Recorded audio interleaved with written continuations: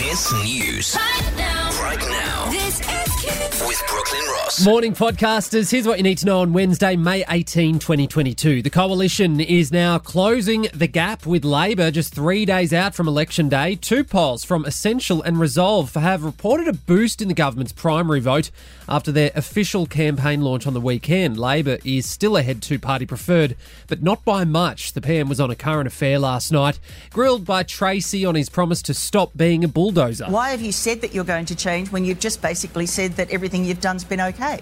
Now, what I'm saying is the times have required that level of strength. In the next period we're going into is that time of opportunity. If you're sick of all the political ads on radio and TV, today's the last day you'll have to hear them. A blackout starts from midnight, though ads will still be allowed online.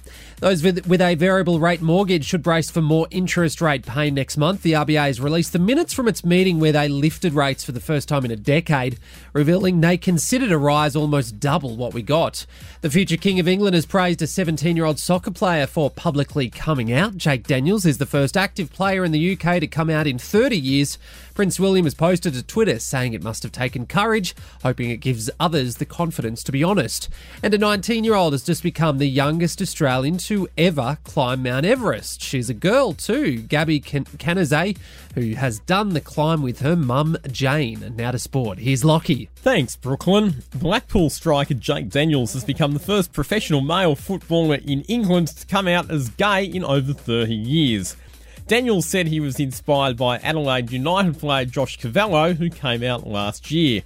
And Brent Naden has been unveiled as the West Tigers' latest NRL signing. The former Canterbury Bulldogs player has been named by coach Michael Maguire in an extended squad to take on the Bulldogs at Leichhardt Oval on Friday night. And that's you up to date with the latest in sport. Thank you, Lockie. I'm Brooklyn Ross, and that's the latest from Kiss. Kyle and Jackie O.